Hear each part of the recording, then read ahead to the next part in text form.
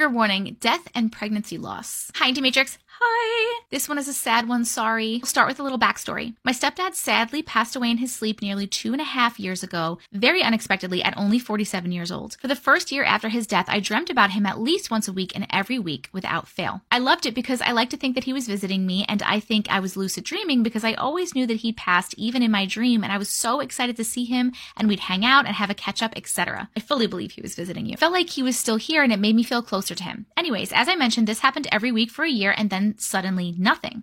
No matter how hard I tried, I could not dream about him for over a year, which made me sad, but also made me think that maybe he was ready to move on. Then a few weeks ago, he suddenly popped into my dream. He looked ill, really poorly, and didn't say anything, just sat in a chair. I randomly took a pregnancy test in that same dream too. The night this happened, I just started with what I thought was my period. I then dreamt about him 2 more times over the next couple of nights, but he looked fit and healthy and happy this time. Little did I know at the time that my period was actually implantation bleeding and I was pregnant. So I didn't have any visits from him for over a year until the 3 days I had implantation bleeding, and he visited me 3 times and then no other visits since. Fast forward to the day I found out I'm pregnant. I work out my potential due date and it's my brother's wedding day. However, the day before his wedding is the 3-year anniversary of my stepdad's death. So I had these dreams about him while the baby was implanting, and it could have been born on the anniversary of his death. My mind was blown. However, on the day I found out I was pregnant, my 4-year-old daughter, who doesn't know about the pregnancy, out of the blue came up to me and said in my ear, "The baby is going to unalive."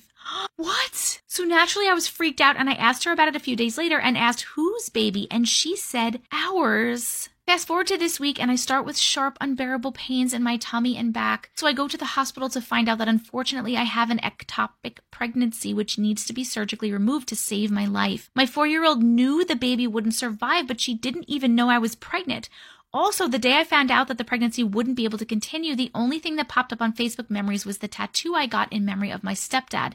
It all feels so strange and connected to him. Sorry for the sad content. It's been a long, exhausting, emotional week, but I thought I'd share this experience due to the strange connections.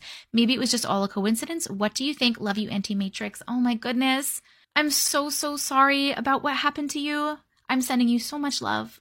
That is crazy. It is not a coincidence. I do not understand how your 4-year-old knew. I don't know if your stepdad somehow conveyed that message to her. Maybe he was trying to get it to you. But I wonder why your stepdad was ill in the first dream and then he felt good. He looked great after that.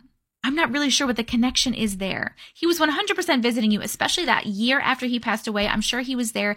Maybe it was time for him to move on and that's why he stopped. Or maybe he knew that you were okay now and that's why he stopped. Maybe he did that for you that whole year to make sure that you were okay. But as far as him coming back and then the looking ill and then looking okay, that would make sense in a different situation. But in the situation that you have lost your pregnancy, that doesn't make sense to me. And how did your 4-year-old daughter know? Who told your 4-year-old daughter? This is all very crazy to me. It's very interesting. Thank you so much for sharing your story with us. I'm so sorry. I love you.